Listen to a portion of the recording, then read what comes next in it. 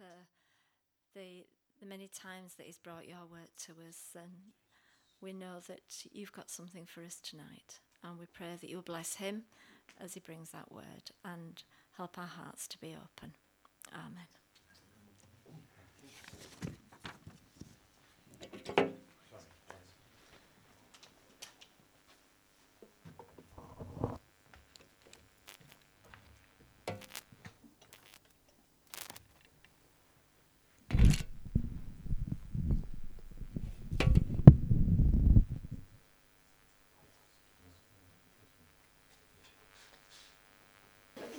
Thank you. It's no better, is it, once it gets switched on? 1 Peter chapter 3, and we're just going to go to verse 8 initially, and then we'll maybe look at a bit more as we go on. Wives, in the same way, submit yourselves to your own husbands, so that any of them who do not believe the word, they may be won over with words by the behaviour of their wives, when they see the purity and reverence of your lives. Your beauty should not come from outward adornment, such as elaborate hairstyles and the wearing of gold jewellery or fine clothes. Rather, it should be that of your inner self, the unfading beauty of a gentle and quiet spirit, which is of great worth in God's sight.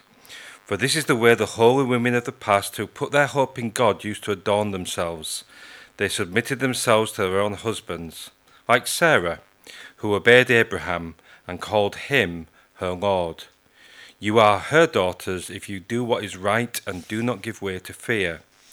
Husbands, in the same way, be considerate as you live with your wives, and treat them with respect as the weaker partner and as heirs with you of the gracious gift of life, so that nothing will hinder your prayers. Over the last few weeks, we've heard this word submission quite a lot in different contexts. A couple of weeks ago, you will have heard about slaves being in submission to their masters. And then a couple of weeks before that, you heard Pastor Phil talking about submission in marriage. So this word submission seems to be hitting us quite a lot at this moment in time. And with it is the kind of concept of obedience and what that actually means. And whenever you kind of look at this passage, you're conscious that feminists or liberal theologians attack Paul on this. They tend to categorise him as a chauvinist or whatever. And I think that's a bit of a nonsense anyway, because for me it's irrelevant who wrote it. Once it's in the Word of God, it's the Word of God. So give it a name. If I'd have been around at that time, I might have written some letters called Jez's epistles, and you might have disliked them. But if they'd been included in the Bible, it wouldn't have made a blind bit of difference. You'd have to do what they said. But anyway, Paul gets a bit of a hard time. But I think that it is possible with Paul to view this word around submission and this idea quite gently, because first of all, it has more than one meaning other than obedience. It has to take heed or to be mindful of. And with Paul, he kind of then puts it within the context of our expectations of husbands. And of course, his command to husbands is love your wife as Christ loved the church. And if men do that, then submission is a non-issue. It just would be a non-issue. But I'm surprised, really, that Peter gets under the radar, because Peter's far tougher than Paul when it comes to this stuff. There is no kind of negotiation about what submission means to Peter. It means to obey. And obey in the toughest contexts. Not in the nice context of, I'll obey my husband because he loves me like Christ loves the church. In the previous passage, he's talking about masters and slaves, and he's saying to slaves, obey your masters. Now, of course, it's easy if you've got a nice one. If you've got one that says, oh, that looks heavy, can I carry it for you? You look tired, have a break. We can all be in submission to them. But Peter doesn't say that. He says, whatever they're like, and even if they're unpleasant, do what you're told and obey. And he does it here as well. So there is kind of no negotiation, I think, as far as Peter's concerned. For him, obedience is tied up with submission. And the context here is quite interesting because in verse 1, he is talking to women who have an unbelieving husband. So it's a very specific context. So he's looking at, when he's writing this letter or he's preaching the sermon, he's looking at those women who have unbelieving husbands, and he's saying to them, I'm telling you, be in submission to your husband. He's not saying, and these people, these men, are not going to love you as Christ loved the church. Now, they might be loving, let's not be silly and suggest that non-Christian men can't be loving towards their wives. They clearly can. But they're not going to love you in the way that Christ loved the church. And Peter says, but be in submission. Do what you're told. Be in submission. And in doing so, there is the possibility that you will win them round. Because it says that this concept of these people, these men that do not believe the word, it's actually quite a strong context. And it's actually, not only do they not believe the word, but they are choosing to contradict it. So if you have a husband who is not just unbelieving, but actually maybe consciously choosing to live opposite, Peter's saying, my expectation is, and God's expectation is, that you are in submission. And then he's very clear about whether submission really does mean obedience, because he uses Sarah as an example. And it's interesting because Pastor Phil, reminded us a few weeks ago about how Princess Diana chose to have the word obey in her wedding service. And in this passage, Peter says, submission means obeying, because that's what Sarah did, and actually called her husband Lord. Now, we sang earlier, Jesus is Lord. When we sing Jesus is Lord, there is an expectation, isn't there, that we do what Jesus asks us to do. There's no concept that we would maybe pay attention to or take heed of, or think that's good advice with the option that if you don't like it, don't do it. When you're calling somebody Lord, you're calling them Lord. So it will be interesting this evening when some of you wives go home and address your husband as my Lord. It's not going to happen, is it, Christine? Try, see what happens. It might just revolutionise your relationship if it needed it. But for Peter, this is non-negotiable stuff. Be in submission and call him Lord. And as I was thinking about this, I had most of what I'm going to say this evening are some kind of random musings that I've had this week or last week. So if it don't make any sense, it don't make any sense. But I was just musing things over, and you might remember that I'm now a retired head teacher, but I started off my teaching career as a drama teacher. I have my first degree is in performance arts, so I trained to be an actor originally. Chose not to do that, and then eventually went to teach drama. So I have a real passion for William Shakespeare. He's one of my heroes. I think his understanding of human nature through his plays is just quite unbelievable. So I have a real passion, and I've had the real privilege over the years of directing various Shakespeare plays. And I have to say, my favourite is The Taming of the Shrew. Now, I don't know if you are familiar with The Taming of the Shrew. If not, get the Kiss Me Kate, that's it. It says it 3 times in 3 stages in the play. Petruchio says to Kate, "Kiss me, Kate." And each of those 3 kisses are quite significant in the play, but I don't want this to be a drama lesson, rather. I want it to be a sermon. But anyway, The Taming of the Shrew is a fantastic. It's a deeply distressing play, to be honest. And it's about Kate.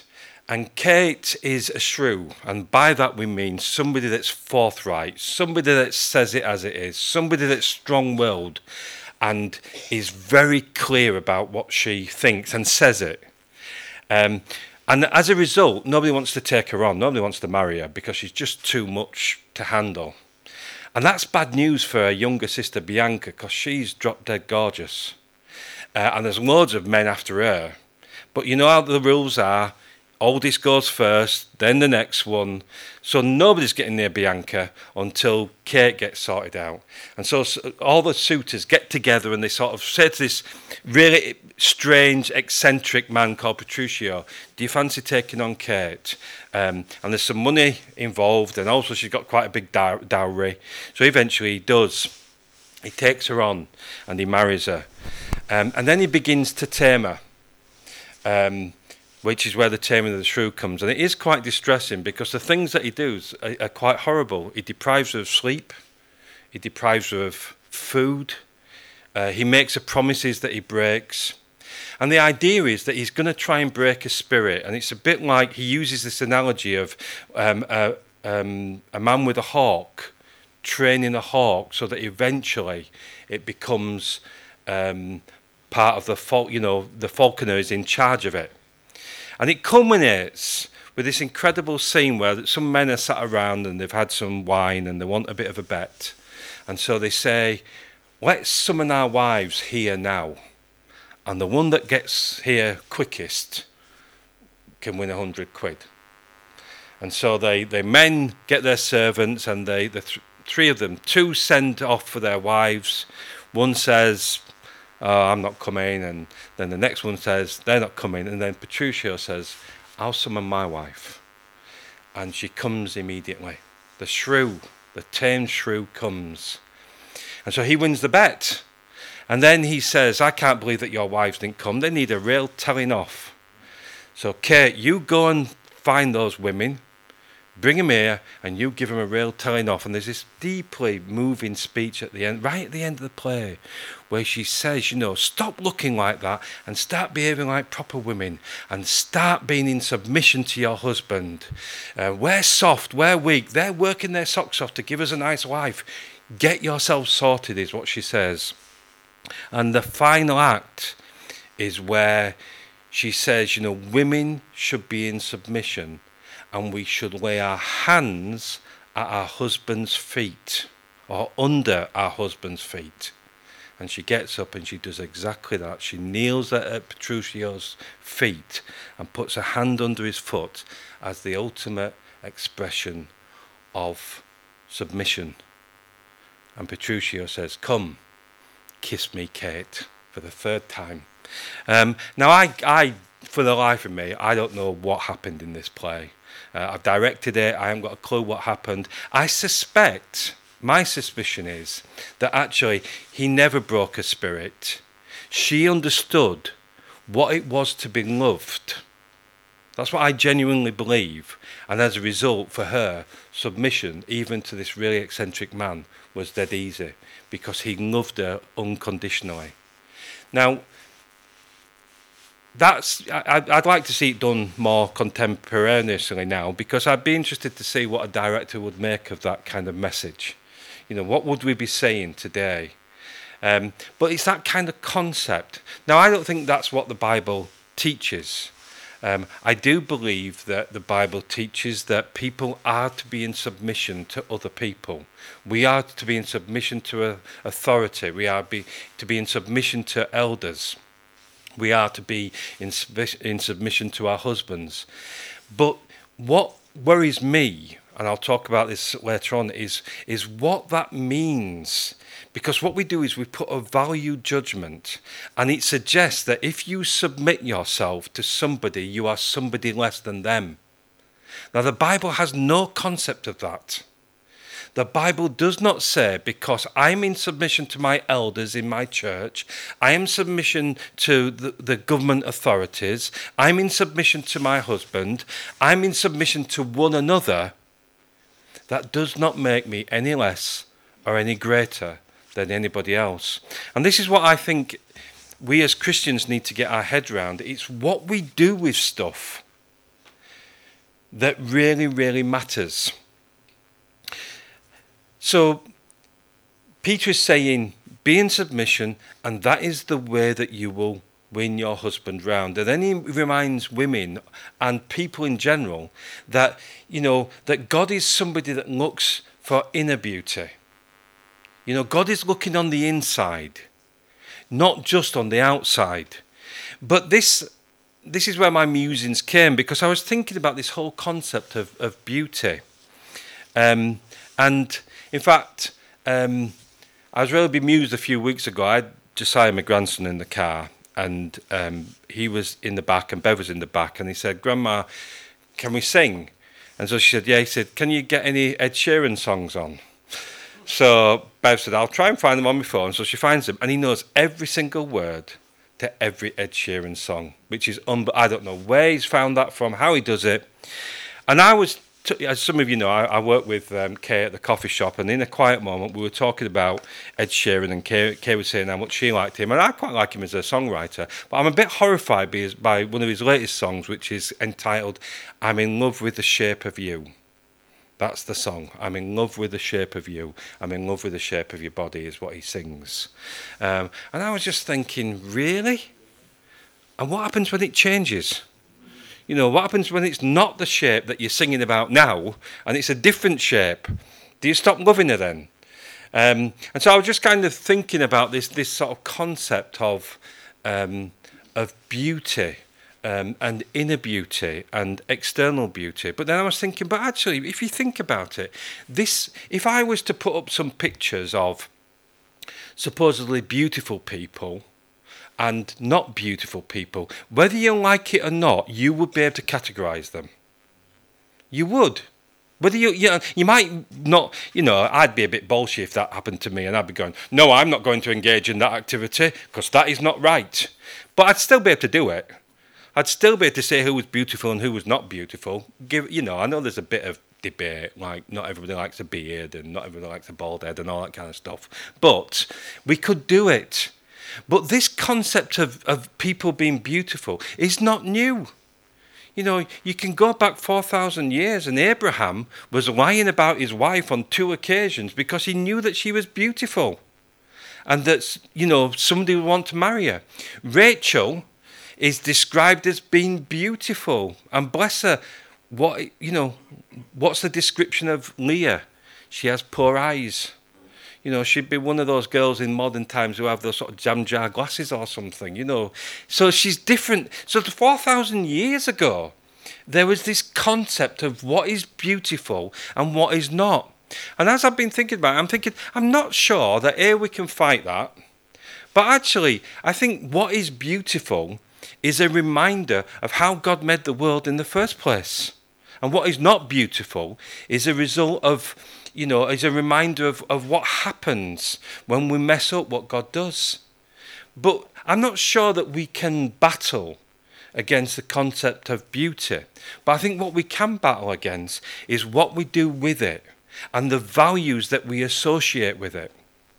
Now, I had a colleague when I was working at Boston Spa who was a DT teacher, and she was very, very beautiful. You just looked at her and thought, wow, what a beautiful face. And I was really good friends with her, and they decided to bring a magazine out for the school, and of course she was chosen to be the first person on the cover. I guess the idea is that if you come to this school, you will be mixing with beautiful people. I think that was the kind of message that we were sending. And so they took a photograph of her, a DT teacher, so not only is she beautiful, but she can make beautiful scones as well, so everything's fantastic. But the picture was so uncomplimentary. I mean, of all the photographs you could take, they chose that one. And when I first saw it, I was like, oh my word. And I said, because I was really good friends with her, I said, "Jeanette, that is not you at your best." And she said, "No, but I normally am." And then she just walked away. But when I looked at her face, she wasn't being proud and she wasn't being arrogant. She was just stating the fact. That's how she'd come to understand herself. I can't escape the fact that people consider, is what she was saying, me to be beautiful because this is the face I've got. But it didn't matter to her. It just did not matter. And it seems to me that the whole thing about beauty is what we do with it and the values that we attach to it and the incorrect values that we attach to it. I was reminded of a a story that I heard Tony Campolo tell some years ago, and he said that he had been invited to be the president of his school student society, and he was quite flattered because, you know, it was quite a prestigious thing. And when he spoke to the principal about it, the principal said, and one of your responsibilities will be to organise the school prom. And he said, what's a school prom? And he said, how could you not know that? And he said, well, is it a dance? And they said, yeah. He said, well, I come from a really strict Baptist tradition and we don't dance. So he said, I might have difficulty with this. So he said, well, why don't you just go along to the prom anyway and see what it's like, and then decide whether, you know, you can organise it or not. So he went, and he said he was completely bemused by what happened, but he was completely bemused by the end, because at the end, the DJ got up and said, right, this is now the final song. Please choose your partners. And all the guys that had sat down and not danced all evening were up like a shot. And there were long queues for certain girls and no queues for other girls. And he said, and he couldn't work out what was happening because he'd never been to this before. And then he suddenly realised, and he watched in the corner a girl that he knew really, really well because she was in his classes. And he watched that nobody approached her. And then the dance got up and she stood up and walked out quickly and got in the back of her dad's car. And he said that as he drove away, he could tell by her body language that she was crying uncontrollably. And so he went back to the principal and said, I will not accept that role. And they said, why not? He said, I will not be part of that system that does that to people. I just refuse to be part of a system that makes people feel less than or better than because of the way they look. And it seems to me that that's where we need to be challenging, is what do you do with it? That seems to be the issue. I was also horrified recently to watch a programme that was called The Restaurant, Tricks of the Trade. I don't know if you've seen it. It was on maybe a couple of years ago now. And I was really horrified at some of the things that happened in restaurants. And one of the things that they said is that when you walk into a restaurant, particularly if it's early evening and you're one of the first customers, they look at you and they make a judgment about how you look. And if they consider you to be good looking, they will sit you in the window seats. So that when people walk past, they think that's a restaurant for attractive people. Now, we all think we're attractive, so we're all going to want to go in there because that's where we belong. And I thought, no, that can't happen. And so they conducted an experiment. They found 10 restaurants in Manchester that had window seats. And they paid these two models, female models, to go in.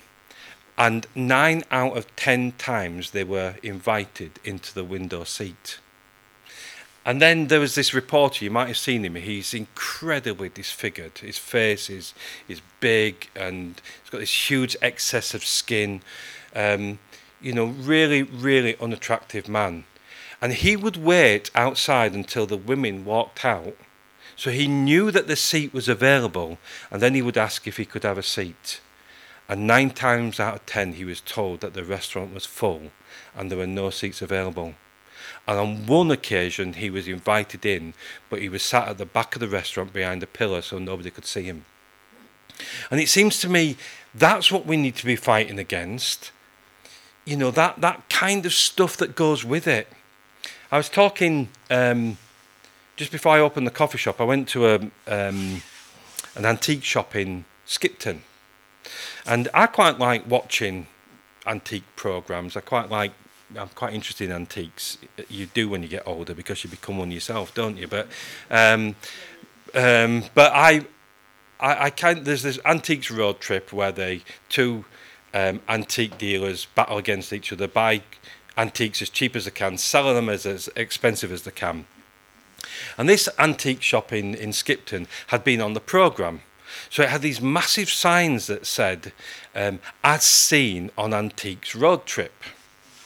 So I said to the lady that owned the shop, I'm not sure that that's a particularly good boast. And she said, but we've been on it 3 times. I said, even worse. I said, that's not a good boast. And she said, why do you say that? I said, because it's not a good programme. She said, how can you say that? It's Antiques Road Trip. I said, well, I'll tell you what I dislike about it. There's this young female antique dealer called Christina Trevelyan, who's very attractive. And she walks into the antique shop and she goes, hi, it's Christina here. You've got a vase in the window and I'd like to buy it, but I don't want to pay what's on there. So, and she flaps her eyelid and flirts a bit, and this male and old antique dealer goes, well, what's on it? Well, it's £100. But I don't want to pay £100. And so the antique dealer goes, I'll tell you what, Christina, for you can have it for £5. And she goes, oh, thank you. Now, I like buying antiques, so maybe I'm just a bit bitter, first of all, that I don't have that, strategy in my armoury. So I'll come clean about that, okay? Maybe I am. But what upsets me is that concept that these men are succumbed by this beauty. And I know that I don't have a hope. I said to her, that's what I don't like about it. But I said, I'll tell you what, I've got an idea. I said, I'm setting up a coffee shop soon. I said, and you just give me an idea. I'm going to have 2 price lists. I'm going to have one for beautiful people and one for ugly people. I said, that's the way I'll deal with it. I said, I'm thinking aloud here, so I don't know how it's going to go. I said, I don't know if I'm going to let people self-select. So you come in and I say, if you consider yourself to be beautiful, choose off that. If you're ugly, there's 100% markup on that one, but choose off there. And I see somebody, but maybe I'll make the judgments. But I thought, what a nonsense. I'd quite like to do it just to see how, I'd get some publicity, wouldn't I? But what a nonsense. It's what we do with it that seems to be the issue for me. Is that if we can be factual and just be truthful, I'm okay with that. But it's when we make value judgments and we say that because you are beautiful, you are better than. And because you are unattractive, you are worse than. And it seems to me that that's where we've got to make our stance as Christians. And we need to begin, and I know it wouldn't make a particularly good song for Ed Sheeran, but we need to start singing about that inner beauty, that quality. Because what, I'm sure you'd agree with me, what I found over the years is that beauty changes according to their behaviour. I've seen some people that I initially thought looked very beautiful, but when I saw the behaviour, I thought they were less than what I thought they were. And I've seen other people who at first I didn't consider to be particularly attractive to grow because of who they are. But God's looking for who we are on the inside. He's looking for our character. He's looking for a personality. We can't do a great deal, with how we present ourselves.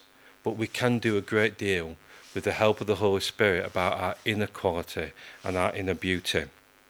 So it seems to me that, trying to fight the concept of beauty is a non-starter, but fighting misplacing values on things is where we are as Christians. And again, Tony Campolo once wrote a book and he talked about who swapped the price tags around. And he got this idea because he's a bit mischievous too, and he got this idea that when he went in the old days in the supermarket, when they used to sort of stick price lists on produce, with that gun thing, he got the idea that what happens if you just swapped them around and you took off the really, expensive beef one and you put it on the baked beans, and you took the baked bean ones and put them on the steak. He thought, wouldn't that be funny? But then he thought, but that's what our world's done. It's swapped our value system. It's upset our value system. And it's told us that there are certain things that matter. But if you talk to God, they don't matter one bit. And there are things that really, really, really matter to God that the world says has no value whatsoever. And what I think that what the scripture is trying to do is it's trying to get us back to that kingdom value system where we value what matters to God and we dismiss those things that don't matter. And then, so having spoken about relationships and wives, Peter then goes on to talk about how we should conduct ourselves.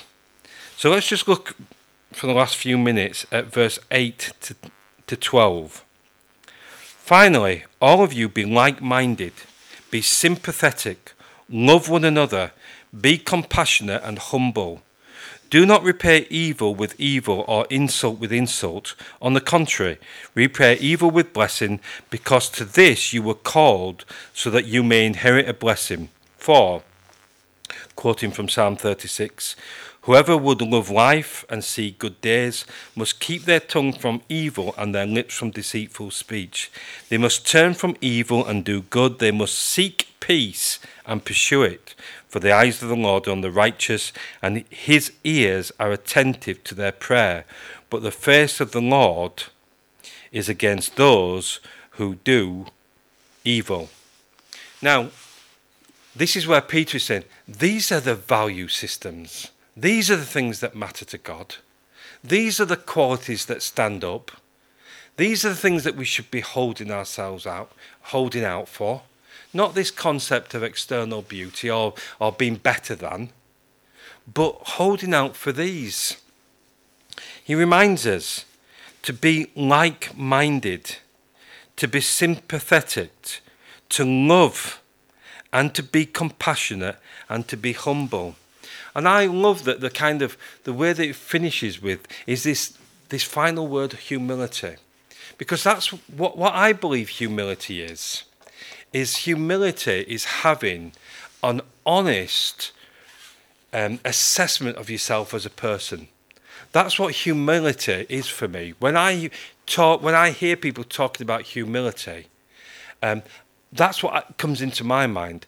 I'm looking for somebody who's got a realistic view of themselves, who is aware of their weaknesses, who is aware of their strengths, and then gives glory to God for those strengths.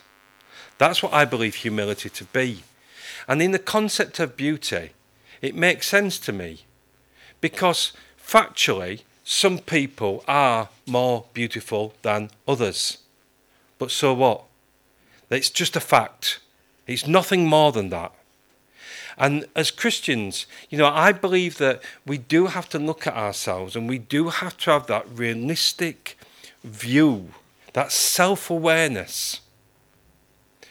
One of the things I struggle most with in people is people that lack that self-awareness. I struggle with that, I've got to say. And particularly as you get older, I don't know how you can get to be older and still be misinformed about yourself. So I particularly struggle with that. But we've got to be able to look at ourselves, and we need to listen to what other people say too, and then just have a realistic and honest view of who we are. You see, it's not humble to say, for example, for a great guitarist to say, well, I can strum a chord or two. That's not humility. That's dishonesty. No, actually, you are a very, very gifted guitarist. It's not humble of somebody that's got a beautiful singing voice to say, well, I can just about sing in tune. No, you can't. You've got a beautiful singing voice. And it's about, that's false humility. God's not approving of that. He's not saying, oh, well done for putting yourself down. What God's expecting you to hear is yes, I do have a nice voice, and it's a great pleasure to use it for Jesus. Yes, this is my strength, and it's a great pleasure to serve my King with it. That's what God's expecting to hear from us. Not a nonsense dismissal, but equally, he doesn't want us to be admitting to something that we can't do. most of our family can sing and sing in tune. I don't know what happened to our Sam. It missed him. I don't know how. And then he's married to Hannah, that's got the most beautiful voice of an angel. These are just facts. I'm not saying Hannah's better than Sam because she got a beautiful voice. I'm not saying Sam's better than Hannah because he's a gifted teacher. I'm just saying they are what they are. These are facts. And I don't want to add anything to it that would imply that something is better than anybody else, because we're not. So in our relationships, let's be compassionate, let's be kind, let's be loving, and let's just have that realism about who we are. And when we look at those strengths that God has given us, and he's given us all strengths and gifts in different ways, let's just acknowledge the grace of God in giving those things to us and giving him the glory. And then it won't matter whether you're the most beautiful person on the earth or the not, or the least. It really doesn't matter. All that matters is I know who I am, and I know what God has enabled me to do, and I will serve him and glorify him. Nobody better. You could be the pastor of the biggest church in the world. Don't make you any better than anybody else. We're all equal. And that's when we go back, and Peter reminds us, because when he talks about husbands in verse 7, he does remind husbands that their wives are co-heirs of Christ. We share that in common. We're both inheriting the kingdom. We're both inheriting heaven. We're just different. And that seems to me the thing that we just seem to struggle with difference. We just seem to struggle that some people are more gifted, some people have more strengths, but it really doesn't matter. We're all one in Christ Jesus. And it's interesting because finally in this passage, we are reminded that our behaviour has an impact on our prayer life. In that last verse, he reminds husbands, and he says, you need to make sure that you look after your wives. Because if you don't, your prayers might be hindered. That would be interesting, wouldn't it? If, at the end of the service, we had somebody coming forward to be counselled, and they said, I keep praying for stuff, and it never happens. And you'd hope the counsellor's first question would be, so how do you treat your wife? What do you mean, how do I treat my wife? Well, you just said that your prayers might be hindered. Yeah. Well, I'm asking you, how do you treat your wife? Because that's what Peter says, be careful. And then later on he says that for the eyes of the Lord are on the righteous, and his ears are attentive to their prayer. But the face of the Lord is against those who do evil.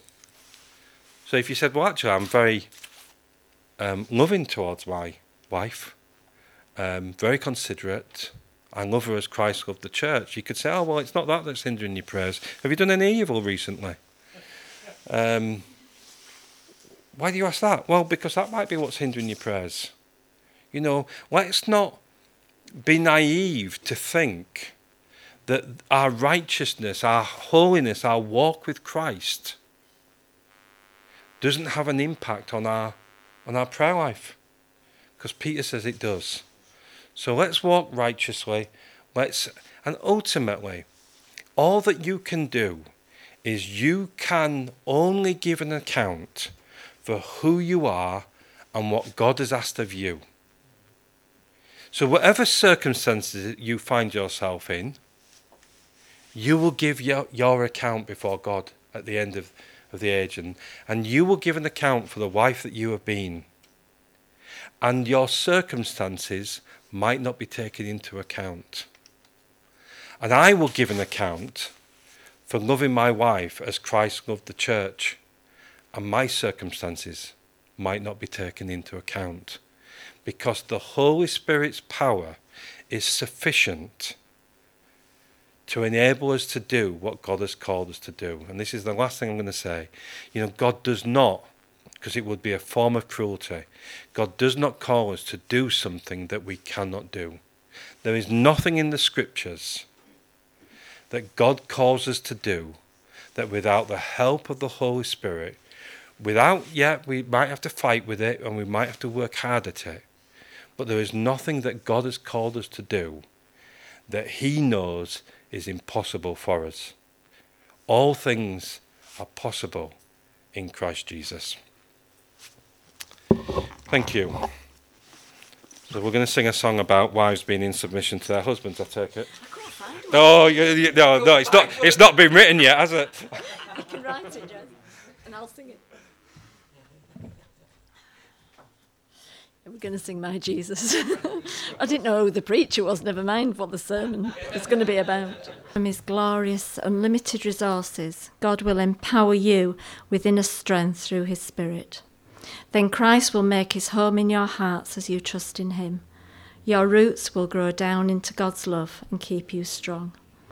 And may you have the power to understand, as all God's people should, how wide, how long, how high and how deep his love is. May you experience the love of Christ, though it is too great to fully understand. Then you will be made complete with all the fullness of life and power that comes from God. Now all glory to God, who is able, through his mighty power at work within us, to accomplish infinitely more than we might ask or think. Glory to him in the church and in Christ Jesus, through all generations, forever and ever. Amen.